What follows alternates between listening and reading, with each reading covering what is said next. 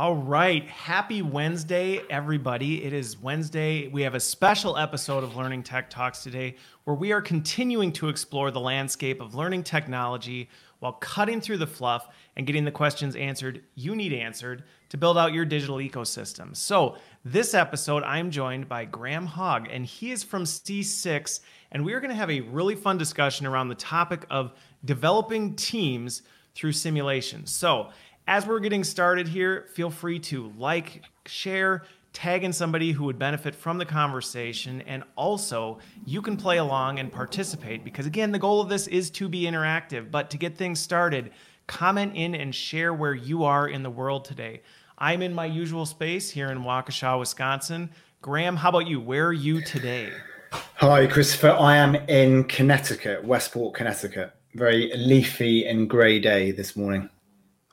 All right. It is the beautiful leaf season. I don't know, have they started, as the colors change, or are they starting to fall off yet? They're starting to change and fall off, which means I'm going to have to get out in the backyard shortly to start collecting all of those leaves. Are you a raker or are you a mower? Do you just chop them up and leave them, or do you actually clean them up?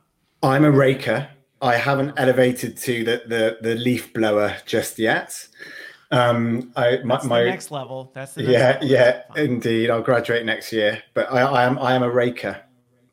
Okay, I am a raker. All right, and is it getting cold there? We had snow this week already. I wasn't too. Yes, it's okay. I was out running this morning, and I was wearing a couple of layers. So yeah, it's a little bit chilly. Okay, it's coming too early this year. It is coming too early this year. I'm not ready for winter yet. But anyway, indeed. Okay, so now. Question of the day this one kind of has something to do with what we're talking about. So you've had some time to prepare. You get to go first, but those of you watching, you can also play along. Since we're talking about simulations, I thought, hey, let's think back. Let's take a journey down memory lane. And Graham, what is something from your childhood that you wished you could have learned through a simulation but didn't? Good question, Christopher. And it relates to gravity and a go-kart. So I remember building a go-kart with my neighbors and sitting on the top of a hill in the go-kart and volunteering to be the test dummy. Okay. And halfway down, one of the wheels fell off and I flipped over and over, broke a finger, scraped my head, etc., etc. So I wished I had tested a little bit more and iterated around the problem a little bit more rather than going full blown at the start. Just jumping in and doing it. Now, okay, you built a go-kart. I have to ask, was this like legit go-kart here? Or was this, you just scrapped some things from your parents' shed and pulled it together, threw some wheels on it? Yeah, it was actually my friend's parents' shed, but the latter. I don't think this would have won Formula One. It was a race of any kind. Yeah, it had four wheels, but only just. And yeah, my friend he lived on the top of a hill, so I don't know why we thought that was such a good idea. But my go-karting career sort of stopped there, Christopher. That was the end of the go-karting. Yeah. Well, I wish. Yeah. I should have had you bring pictures because I am now very curious of what this is. I had a go-kart. Mine was one. It was given to me by a friend, but it was a former racing go-kart. But it had no brakes. And it had no throttle. So you would start the engine and it would just take off and you would jump into it. And the only way you could slow down was to whip donuts. It was probably not the safest. I actually had forgotten about that thing.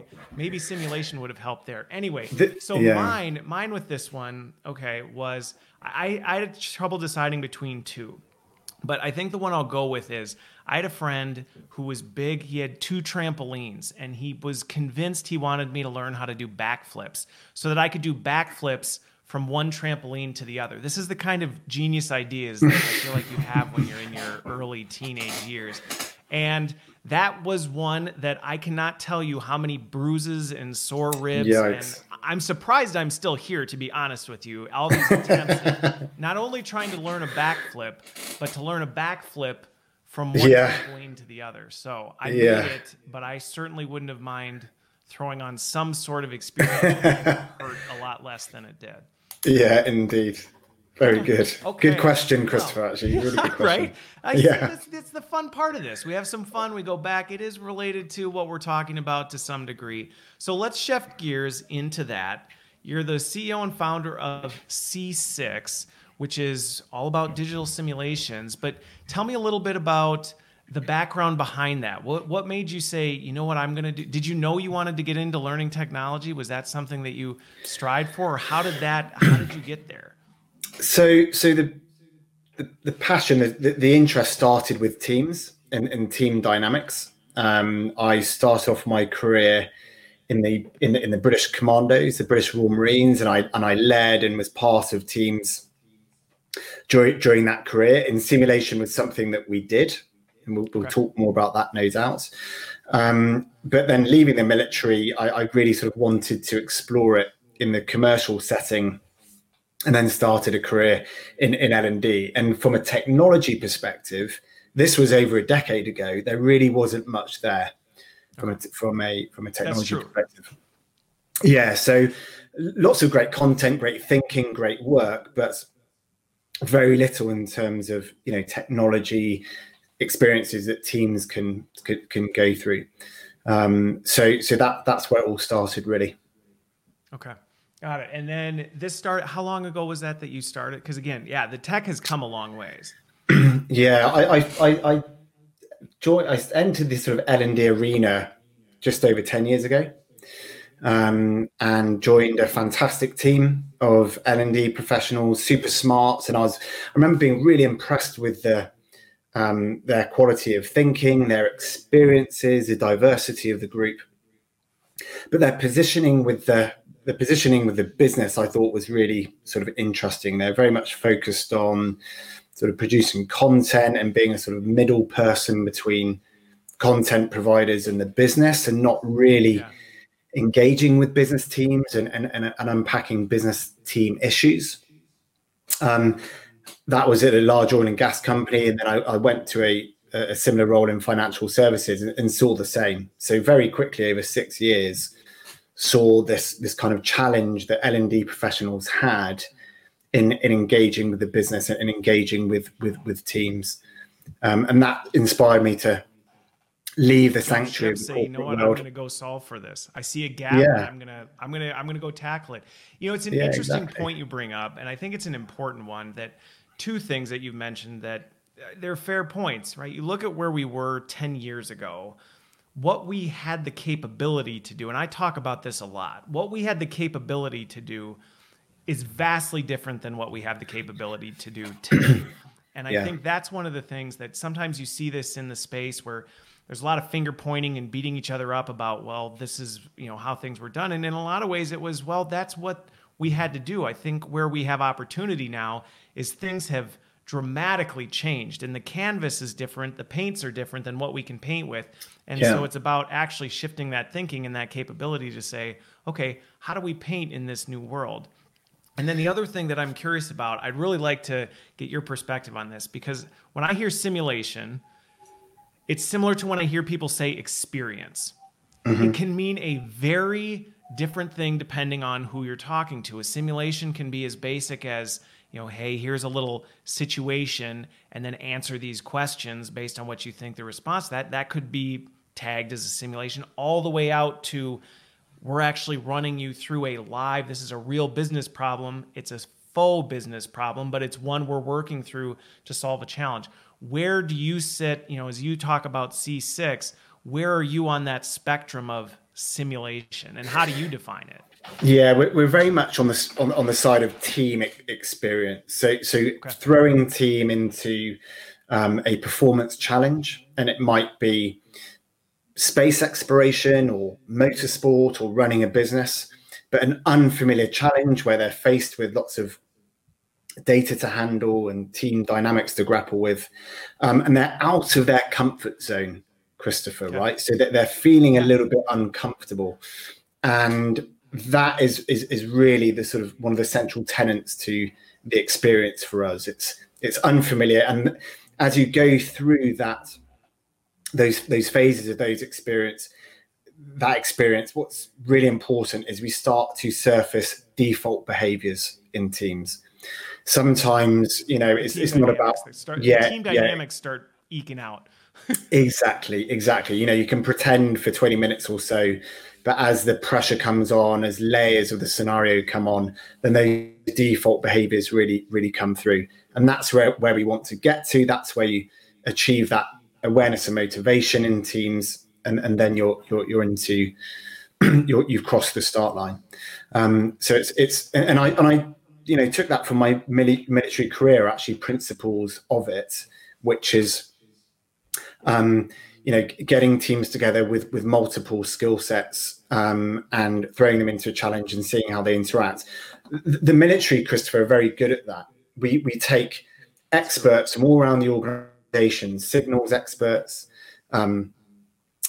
intelligence experts, infantry experts, engineers. We bring them together in simulation, and then we see how they work together against a common challenge. How good are we at leveraging each other's skill sets and perspectives to overcome this challenge?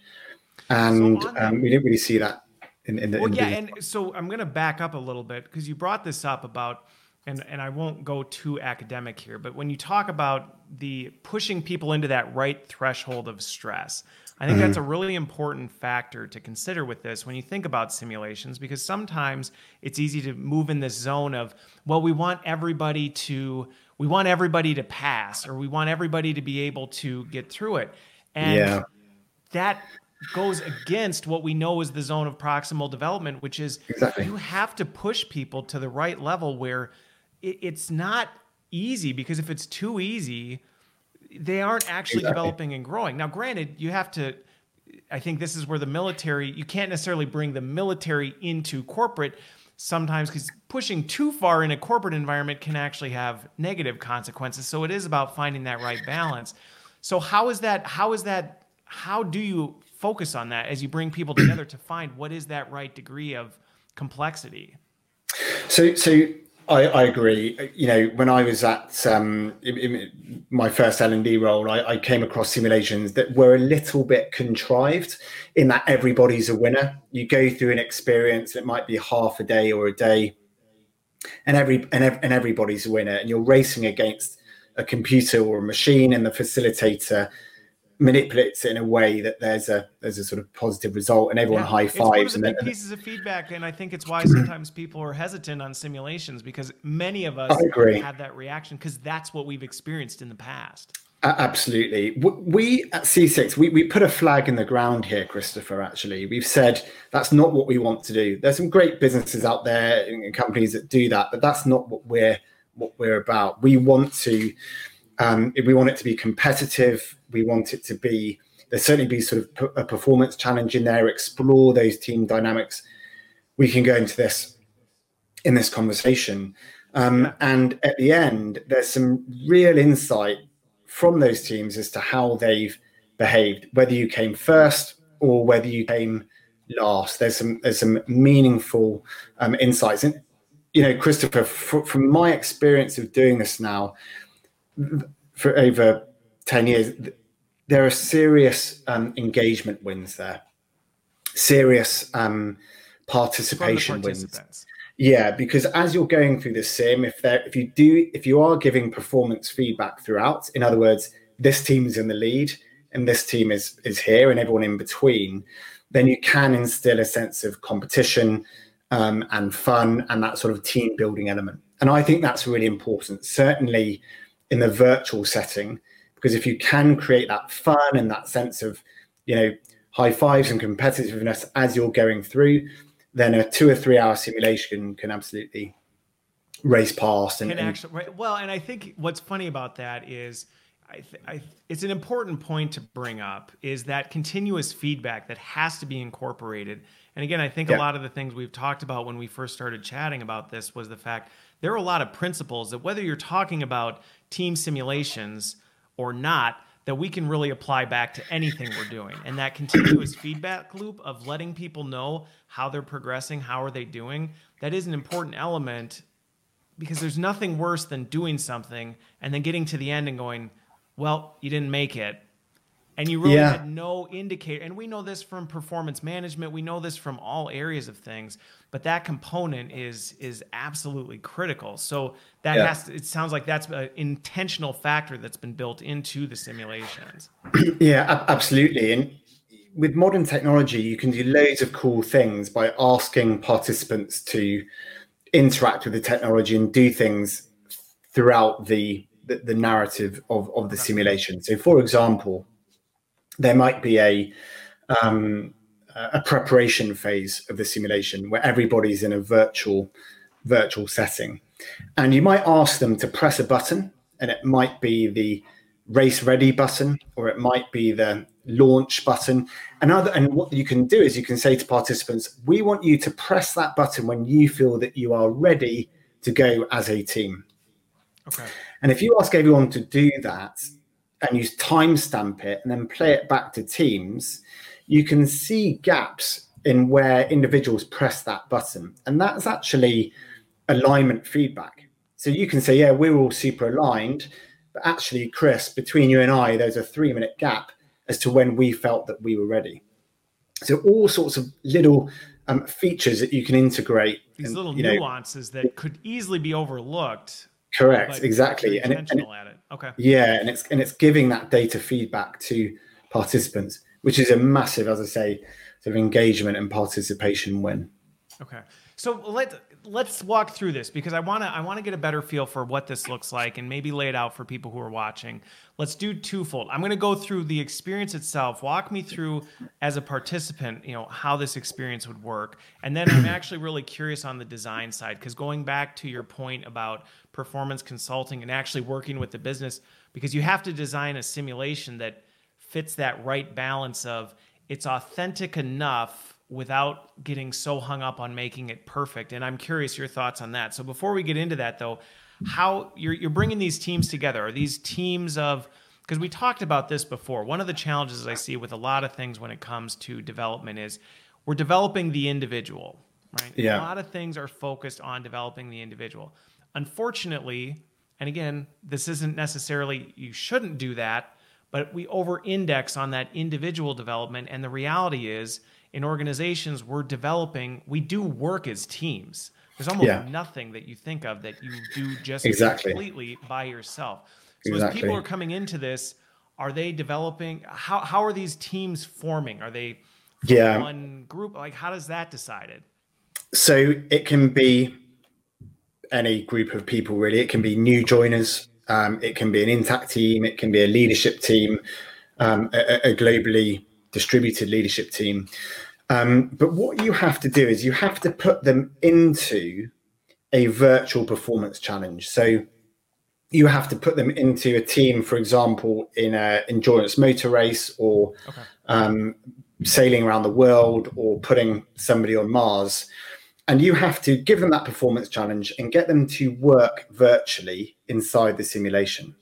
And then you bring them in and out of that simulation as you go through the experience in, for example, Zoom and Zoom breakouts, to have debrief discussions, what's working well, what can we improve, and then go back in. So for example, you could get a team of 18 people and you would break them up into 3 teams of 6. And all of those 3 teams are racing or competing against each other. Could be sailing around the world or space exploration, but let's give an example of a motorsport race. You're the Panthers team, the Bears team, or the Sharks team. Then what you do is you start your animal choices. You start to curate. Trust me, it makes it easier. Within each team, you give the same amount of resources. They all have an AI to interact with. They all have a sort of regulatory brief to manage. But that team is broken up into different component parts. Let's say driver performance, who are responsible for the drivers. Race control, who are responsible for weather data. So they have roles. They have distinct roles in the distinct simulation. Roles, exactly. And then you put them into this virtual setting where for 10 or 15 minutes individually, they have to prepare for the race. They can talk to each other inside the simulation. But that's all about how are you aligning virtually? And this is really difficult. It's an unfamiliar scenario. They've got lots of data sets that they need to play with. But inside that race team or that space travel team, how are we actually, figuring out the problem just using a team chat? How are we identifying Christopher, what information do you have available to you? What do I have? They get a brief. So they get a little brief on their own, their kind of individual brief, letting them know their role, what they have, exactly, the data they have, and then they go into this is some sort of digital environment. Yes, exactly, and that brief and the videos and everything is all inside the platform, and then you take them out, and you then get them off into a facilitated discussion. Okay. What is it that we're trying to achieve here? What are the roles and responsibilities? What are the KPIs? And you show the team how disconnected they are, how unaligned they are, where those cognitive gaps, where those alignment gaps exist. You then give them the opportunity to have that conversation, so they're feeling a little bit more excited and motivated about going into the next session. And then you throw them into session 1, for example. And in session 1, you might give them AI.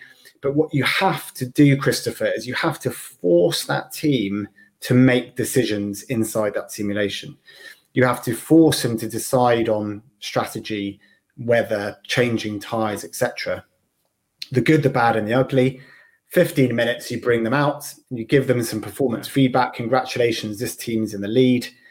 Little bit of a continuous improvement conversation, and then you repeat. So it's a slight sort of nod to repeating the same. I guess, are they repeating the same simulation based on that, or is it this they're taking the next step, but now they're taking what they learned from the previous step, and now they're saying, now we're going forward, we're going to try and learn from what we did and not repeat our same mistakes. Correct. Yeah. So within one simulation that will last, for example, 3 hours. As they go through those sessions, they're progressing. They're improving the way that they align, share, think critically, challenge assumptions or whatever. And then, 6 weeks later, they might do, this is where you can look at sort of interesting things like neural scaffolding, learning scaffolding.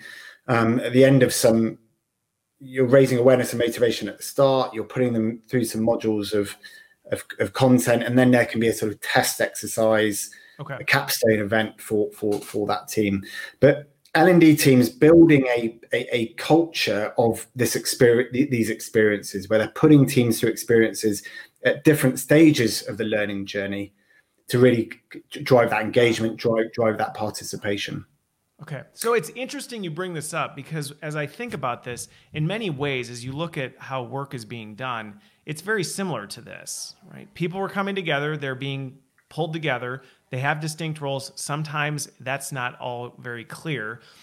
And then they have to work through these challenges, and they're continuing to move forward with it. So one of the things I'm really curious about as you've seen this is, how did that shift? Danielle brought this up about the fact that it's been interesting watching teams interact virtually as things have shifted. I'm curious, how have organizations really, because to me, this would bring out, and this is probably the scary part to some degree for teams, you start to see your team dynamics objectively in the mirror, and sometimes what you see may not necessarily be that pretty. And I think when we go back to when things were pre-COVID, there were a lot of things we just took for granted because, well, everybody's here and we're making a lot of assumptions about, we understand how we work, we understand how we communicate, we're in a pretty good spot, when really it may not have been. Now suddenly, boom, you're not together anymore. I have to imagine you've seen kind of an evolution of team dynamics. Absolutely. Inclusion, for example, is becoming a critically important topic of discussion. As a leader, how good are you at capturing different perspectives? That is really difficult on Zoom calls and things like that. Effective collaboration, and I'm not just talking about discussing a PowerPoint slide, but actually running a key assumptions check, or outside-in thinking. Christopher, a game changer for me is the technology that's now available to teams. So things like Miro, Mural, virtual whiteboard collaboration tools, even file sharing tools like Dropbox. And it's all about the integration, right? So Zoom now making this big play through Zaps, they're called, Oh yeah, Zaps Zapier integrated. that allows the quick transfer of the data Yeah, between the exactly. platforms. So what we're seeing L&D teams do now is using simulation as an opportunity to practice using those tools in anger. So halfway through a simulation, we're just going to take a tactical pause and we're going to go into Miro and we're going to do some assumptions mapping. As a team, what do we think is, in terms of on a 2x2, risk and importance, for example. So teams doing that, and what we hear all the time is teams, the thought is worse than the doing. If you ask them to practice using a tool like that in a simulation, they go, wow, actually, that was quite easy. Yeah. It really improved the quality of our thinking and the questions that we asked. I want to use that on our blue bottle project. Purpose behind it. I think that's one of the biggest things. A lot of times we hand people these tools and we say, hey, go use this. Exactly. But there's not necessarily a use case or an opportunity to see what good looks like or how you do that. So if I'm hearing you correctly, as people are engaging with these simulations, they're also using as an opportunity for adoption for some of the technology that they're using 100%. In the organization to say, hey, we have these tools available. Let's use this alongside the simulation as an opportunity to practice some of this so that you have a better understanding of how to use it with actual work that you're doing. Yes, absolutely. And this is why I think this Learning Tech Talks is so timely, because not just because of COVID, but I think it gives. I did get lucky with the timing, though. Yeah. This for me is a really important point. I sense that L&D right now is feeling a bit powerless. Yes. And the discussion that we're having, I think it gives L&D professionals the opportunity to meet teams where they are. Go and performance consult with teams through simulation and all the other tools that we've just sort of alluded to. That's how you get a seat at the table, L&D. The way that you get a seat at the table is by earning it. And you've got to engage with the business. You've got to show them what you can do. And I see so many L&D teams who are so smart, but are just in this sort of middle person trap between content and an LMS or an LXP. Now, there's some of that is really relevant. They have their place, right? Absolutely. But I think the technology that's available now presents a huge opportunity for L&D to become to empower themselves a little bit more. I was watching that point. I think it is an absolutely important point. It's part of the reason I get so excited about the technology is that so many of the things, going back to what I said at the beginning of the show, that we've wanted to do, but we've struggled because we didn't have the capability or the capacity to do it.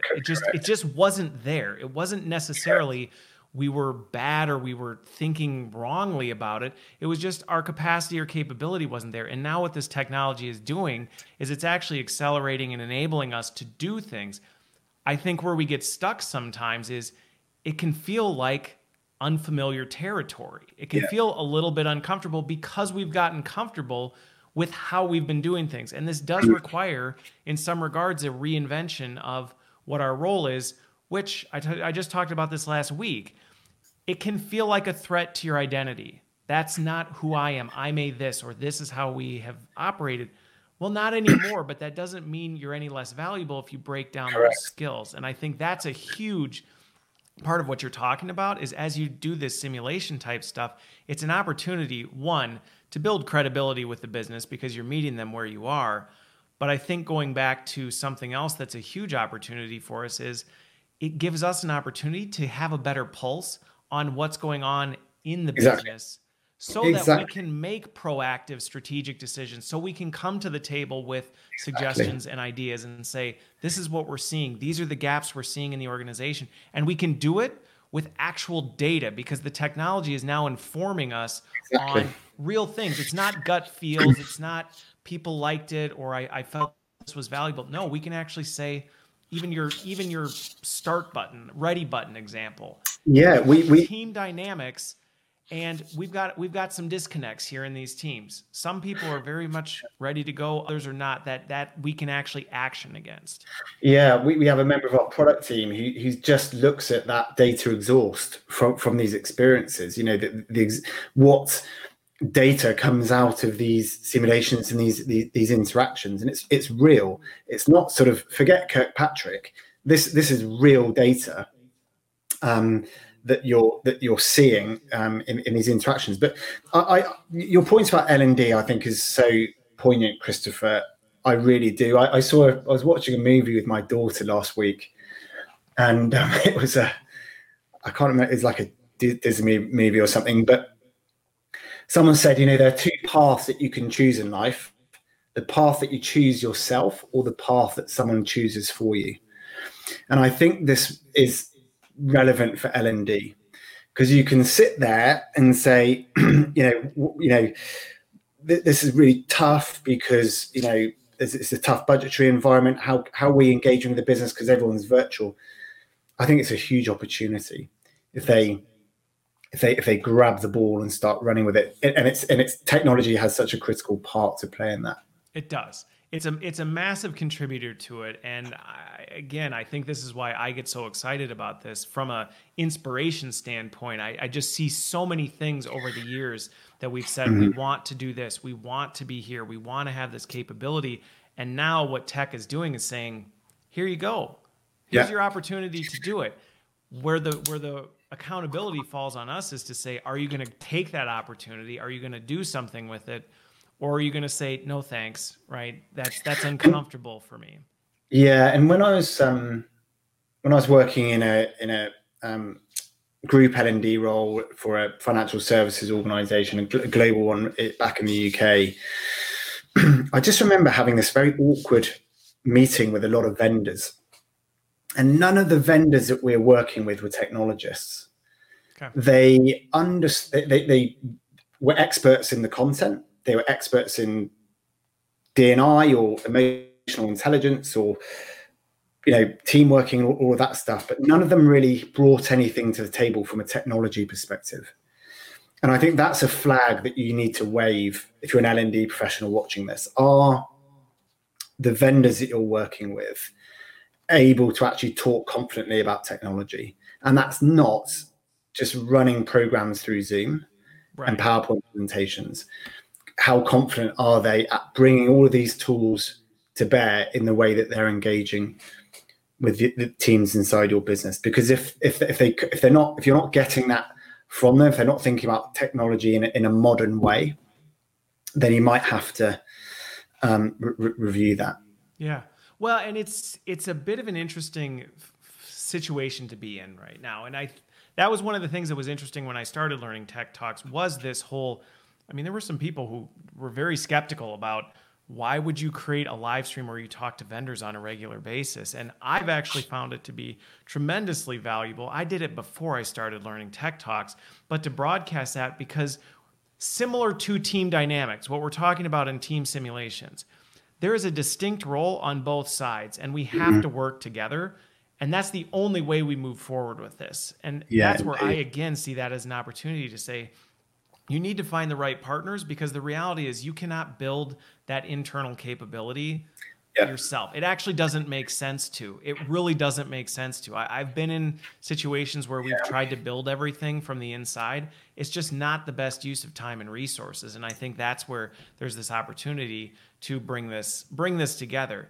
One thing I actually am curious on, though, as we talk about these simulations, because this can be, I've been in heated debates on both sides of this, and I tend to be somewhere in the middle, maybe. I guess it depends. And again, for me, it's more, what are you trying to achieve? Then we'll go back. But on the simulation thing, when people do simulations, and I see this happen a lot, you'll see polar ends of the spectrum. Sometimes people want something that's just completely outside the scope of anything that you can't relate to. It's a completely different topic. If you're in, I don't know, healthcare, the simulations on sailing around the world, making it completely disconnected.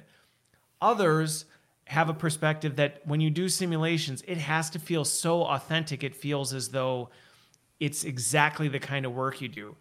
And again, my understanding from what you've talked about is you can go on either end of the spectrum, but have you seen, as you've been doing simulations, is there a sweet spot along that spectrum, or is it situational? Yeah, it's a really great question, Christopher. We have a view on this. I've designed energy simulations for energy companies and beer simulations for beer companies. And it's tough because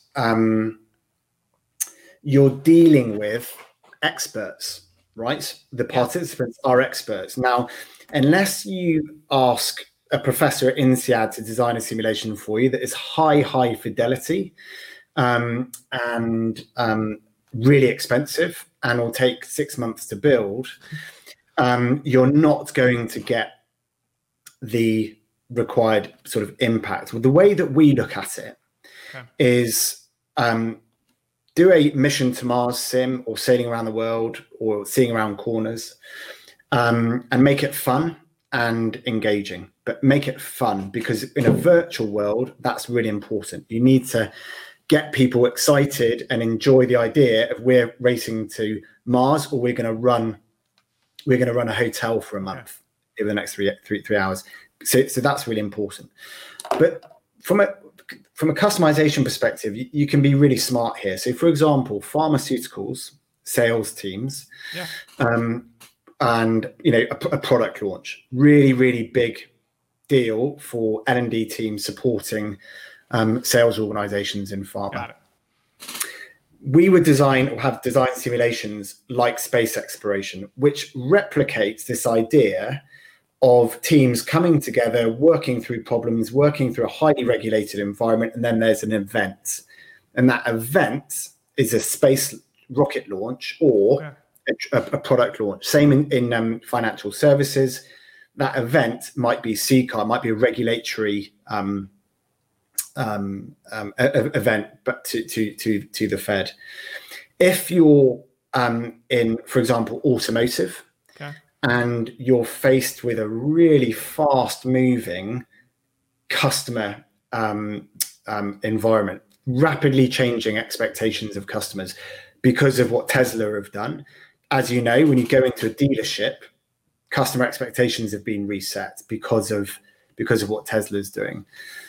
So if you're Toyota, for example, or any other sort of automotive dealer, you want a simulation that replicates teams responding to and adapting to changing customer expectations. So then we would design a simulation based around running a hotel, where you've got changing customer expectations. So you want to make it fun and engaging. You want to take people away from the subject matter, but you also want to sort of bring some relevance and gamification or metaphor to what they experience in the real world. That's actually really helpful. And so it very much aligns with the way I've approached simulations. And just to break it down from a little bit of a different angle that you hit on that I think is really important with this is going on the index of where you're trying to perfectly recreate the exact work environment. You think about it from the iron triangle standpoint, where it's, well, do you have unlimited budget, unlimited resources?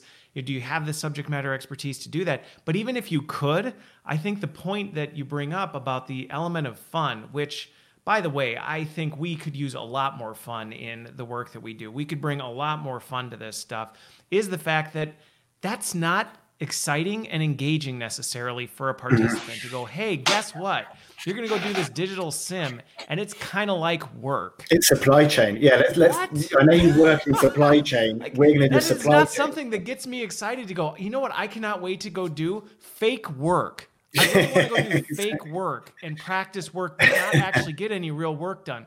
That sounds terrible. That does not sound that's fun. Hilarious. Yes, and absolutely I think right. that is the point that you're bringing. And the point that we're getting to with this is, if you're thinking about simulation, if you're thinking about anything, you have to think about, what are we trying to accomplish with this?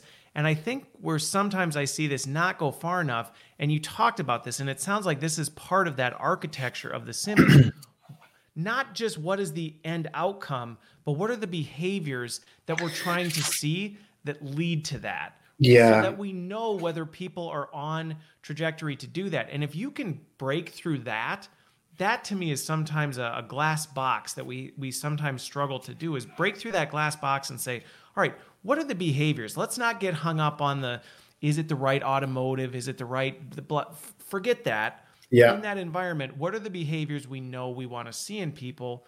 Then let's break it down to those most fundamental elements. Let's design around that. And then let's add in a layer of fun so that it is something interesting, but it's still relevant. Because if you go way too serious, not only is it like, really, I don't want to go do fake work, pretend work, but that's where you get the people that go, well, this isn't quite how my day would do it, or this isn't exactly the situation that I've been in. You almost need that suspended disbelief to break people away from, it isn't your work. It's different, but we're still watching and we're growing and developing the behaviors that we want to see. That is exactly right, Christopher. And there's a really important point here.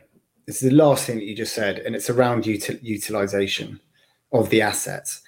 So all the people that we work with ask the right question, which is, how far can I sweat this across my organization? So it can't be too much of a highly curated, high fidelity event, like a lot of simulations of the sort of 90s and early 2000s. The modality of it needs to be a lot more flexible. So you can use a simulation for a leadership team. You can use them for an intact team. You can use it for new joiners. You can use it as a sort of part of a transition program. So if you're clever, you'll design something that you can use again and again and again and again across teams inside your organization. And some simulations out there are, because of their DNA, it's difficult to do that. Okay. So commercially, there's a really important point there. Well, and that again goes back to the point of, why do you want to take the time? Sometimes people feel like we just need to move fast, so let's just recreate what's out there. And it's, well, no, the point of breaking it down and understanding the behaviors you're trying to drive is so that we can create a simulation that's unique enough, while at the same time fundamentally similar, so we can scale and grow that out and push that. Which leads me to my next question, which I'm really curious about. How you talked about some of the use cases where people are pulling these things into place. But I'm curious, when an organization participates in this or they engage with you, how are they doing that? Are they coming with a specific target audience and a problem and saying, we've got this group of people, this is an area of opportunity? Or how does that interaction usually kick off? Well, right now, lots of people are coming to us with a team engagement challenge. Okay. Lots, and that's keeping us busy. But there's no shortage of that. Yeah, there is also this is an interesting use case. So, an airline in the UK were at the start of a transformation, and that transformation had a narrative, and it was, we want to become the world's most data-driven airline. Okay. And what the organization wanted to do is get right into the heart of leadership and get them to internalize that a little bit and have a conversation about that and understand what that actually means. Okay. So we use simulation to help do that. And basically it was about data-driven decision-making, asking the right questions and tying that to the way that we make decisions. So that's one use case. Another one is bringing new joiners into the organization. And there are two things that they wanted to achieve around who we are and how we work. Who we are from a values and behaviors perspective, and how we work from a D&I and performance management perspective. Got it. And again, we use simulation for that, just to have that conversation. 2-day virtual program, just half of it was a simulation. Okay. But like, Christopher, when you go into Home Depot, someone comes up to you in an orange apron and they say, what do you need? And you say, I need a shower. And then the second question they ask is, how much help do you need? Right? Yep. So for us, they say, what do you need? We need, a simulation for new joiners, high performing teams, executive leadership, whatever. And we have those simulations to bear. Or they might say, we want to build our own. Okay. Okay, how much help do you need? And then we go from there, because we've designed our technology in a way that configuration and customization and all of that stuff is super easy. Okay. So either way, either end of the spectrum, whether it's they've already got it figured out and they know specifically what they want to do, or they may say, listen, we've got some challenges we need to figure out. We haven't necessarily gone through and figured out what that actually looks like. You can work on either end of the spectrum, and you have some of these simulations, if you will, pre-built, but there's also the capability to customize around unique needs and challenges. Yeah, correct. I mean, my C6 is, we're a product organization. We often go to market through consulting partners. So if there's a lot of delivery, we don't deliver tens of simulations a month, but we normally give that to a delivery partner who does that. Okay. So then the other piece, and I think this is interesting, because again, going back to one of the things I'm very not sensitive to, but very aware of, right? I have a high level of empathy for this, is the fact that sometimes what leads people in our industry to not move forward is the fear factor. Going back to this, I might not have this quite figured out yet. I might not have the answer, and I don't necessarily want to have the vulnerability to say, I don't have the answer and I need some help. But I think one of the things that was interesting about what you said, I actually pointed this out when I did my 12-month live stream talking about the trends I've seen over the last 12 months. I brought up the fact that one area that I still see as an opportunity from the solutions that are out there, and it sounds like you're doing some of this with things, is providing insights on some of this data. Boss brought up the point earlier that there is a huge opportunity for people in our industry to up our technical acumen. Do we need to become coders? No. But do we need to understand technology, understand what's possible, understand how this stuff works? Exactly. Yes, we absolutely do. We're past the point of saying, I don't care for tech. Well, too bad. It's so sad. It's just the cost of entry now. Yeah. But I think one of the things you brought up that you mentioned when you talk about some of these insights is a lot of solutions I see, they give the data, right? They just give the data and say, hey, here's what happened. It took 3 minutes for somebody to hit the launch button. Mm-hmm. And to me, that's where there's opportunity, and it sounds like this is something that you're doing with that, is to have that solution also give you some insights on that data. Yes. You may be handing that to someone who says, okay, three minutes sounds good. I don't necessarily know what to do with that, versus instead of just giving the raw data and saying, here, you figure out what that means, having the opportunity to say, here's the data that came out of this. We actually, having done a lot of this, actually can share with you some key insights that you may want to action against based on the performance of that. And it sounds like that's part of the process. Yeah, absolutely. Absolutely. It sits within a wider program of work, for sure. Okay. So then I am curious, because with any of these things, as you think about it, there's always challenges. There's landmines, in front of you. You're sometimes walking a minefield, especially if you're trying to drive transformation, and this isn't something you historically have done. I've got my perspective on just knowing and having gone through some of these things before, the landmines I've typically seen. But are there specific things that if people are looking at saying, we really should take simulations more seriously, or maybe we figure out a way to, again, going back to our earlier conversation, this is not about replacing everything that you're doing. We're not just shifting boxes and saying, stop doing everything you were doing, now just only do simulations. No, it's about saying we can augment our portfolio and say, we have this stuff where we have opportunities, is to take it to the next level, to build our business partnerships and say, hey, simulations. But people who are considering making that journey, what are some of the things you typically see that they run into where they go, I wish we had thought of this, or I wish this is something, or a challenge that, hey, you're going to run into challenges. I used to have hair. I don't anymore. And that's fine. But it's just because it's hard work. But what are some of those things so people can be prepared? Because sometimes that's the biggest piece, is just knowing what you're in for. Yeah. So a few things, and a really great question, Christopher. So first is, be agile in the way that you approach these things. Test. Take, you can beta test elements, pilot test elements with different parts of the business. and we love working that way, building features and elements that are right for the business and relevant for those teams. But I think you're talking about the how. So how would we create a culture of simulation, a culture of virtual experience delivery for our teams? And there's you've got to do this think about this in a modern way. So not giving it's all about sort of train the trainer and transferring capability so that you can deliver this in-house yourselves. And we've been kind of taken aback by how many of our customers are actually doing that now. Okay. Maybe necessity is the fuel of innovation. I don't know, but they're saying we want to deliver this ourselves.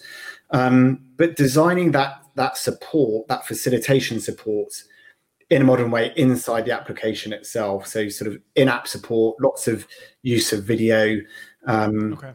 So almost needing to make sure you have facilitators, I guess is the best term for it, to be able to actually, you can't just throw people in there and they go, good luck, we'll see you on the other side. It's about how do you facilitate that experience? Yeah, absolutely. And I think there's a great opportunity for L&D to control costs in that regard. If these L&D teams are delivering these experiences, I think they absolutely should be doing that.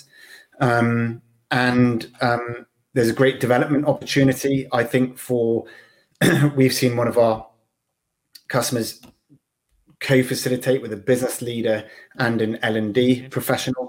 And this is a great opportunity, for a development opportunity, which they came up with it, not us. So the business leader running these sims, there is a big facilitation skill, facilitating discussion and movement of people virtually.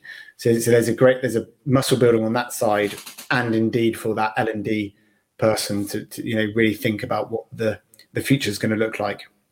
I think that's exciting, because I do see, going back to the point, a lot of people are struggling with what is my role in this new digital future? And when I look at it, I say, you still have a very important role. You're going to do things differently. You're definitely going to do things differently.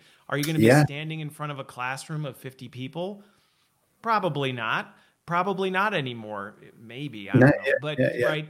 But that doesn't mean your facilitation skills, your ability to work people, help them understand, guide them through an experience, create those meaningful insights and pull those threads. That is still just as critical of a skill in the digital age as it was in the non-digital age, whatever fancy term you want to call it. I agree, and it's really tactical, but just the confidence of getting the teams, breaking them out, putting them into Zoom, giving them access to Miro. I want you to do a quick key assumptions check, then come back in 15 minutes. Facilitating that, I make it sound easy. It's not easy. No. But being confident with the technology and performance consulting teams through technology, because you can't just get people on Zoom presentations now. You've got to move them around and get them to use technology. And simulation is just such a great platform to practice doing that and raise that awareness and motivation in those teams. And so my follow-up question to that, and then I actually have a couple things I want to hit on, was, now if an organization has those resources, I agree. I think it's a huge digital upskilling opportunity for the L&D team.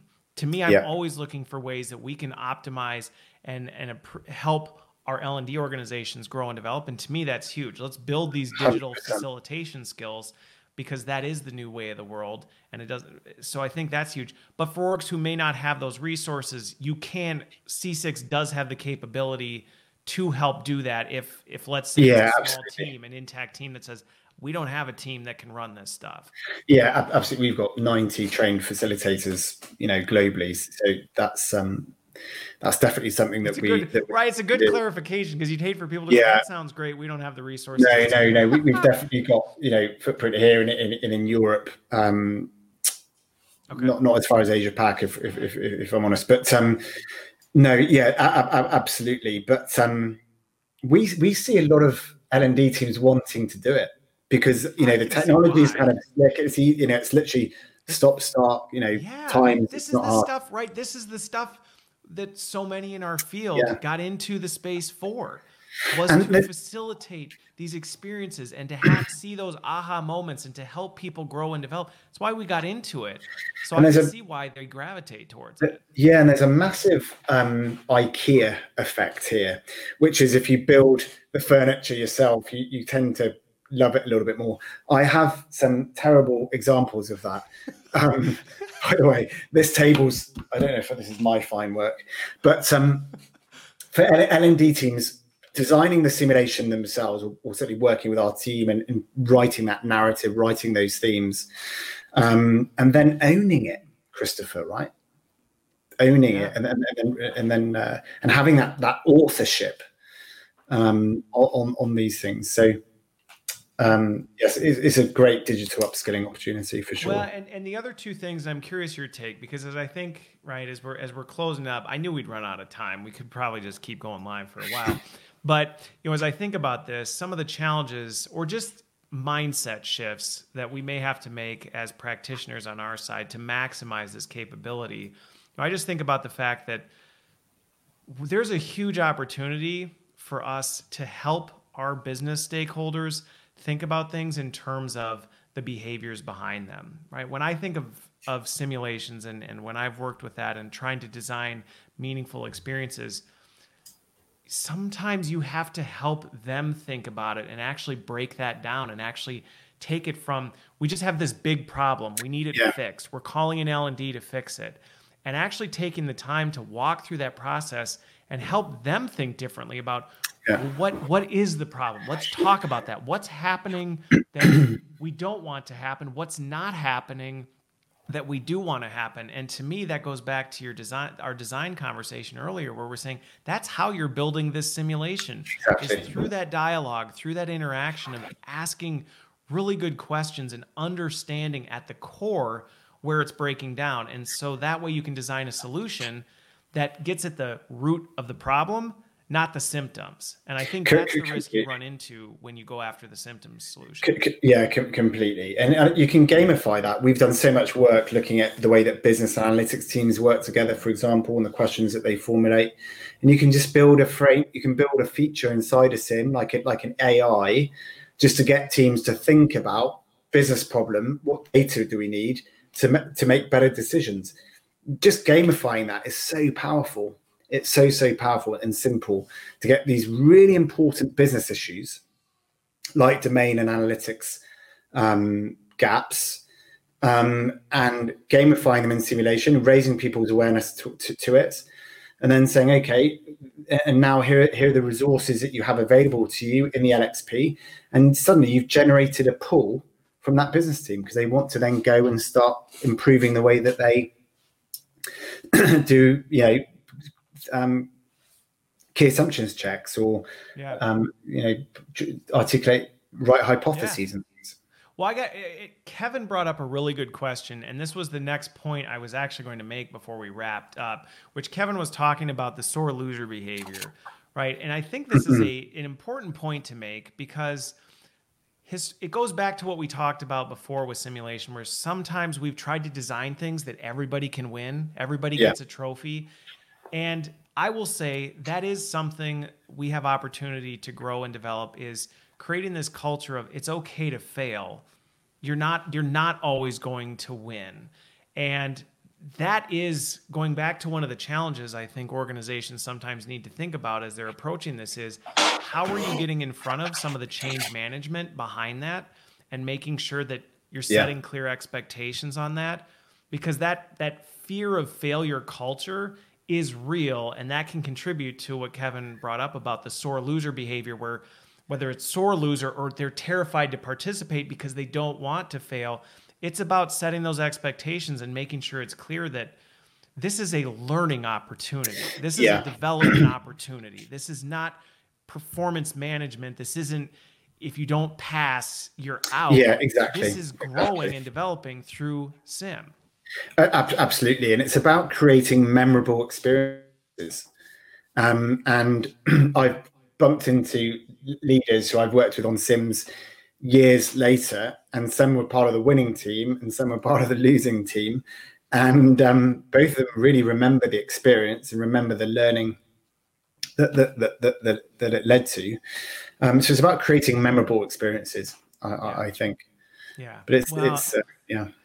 It's such an important point. It's such an important point, and again, things that there's tremendous opportunity for the work we're doing, no matter where we are. So, like I said, I knew we would run out of time, but this has been really helpful, and I think a lot of people can walk away from this thinking differently about simulations and how are you using those to drive the behaviors that we want to see in the organization. And to me, I think it's very exciting what technology can do, because the way we've had to do this in the past, it was very difficult. It was time consuming. It was resource intensive.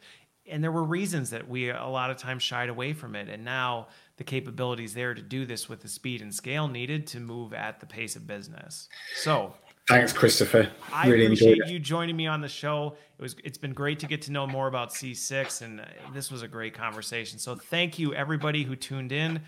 Appreciate this. We'll be back on Friday, but thanks for the time. Thanks for being here, and hopefully you got something out of it.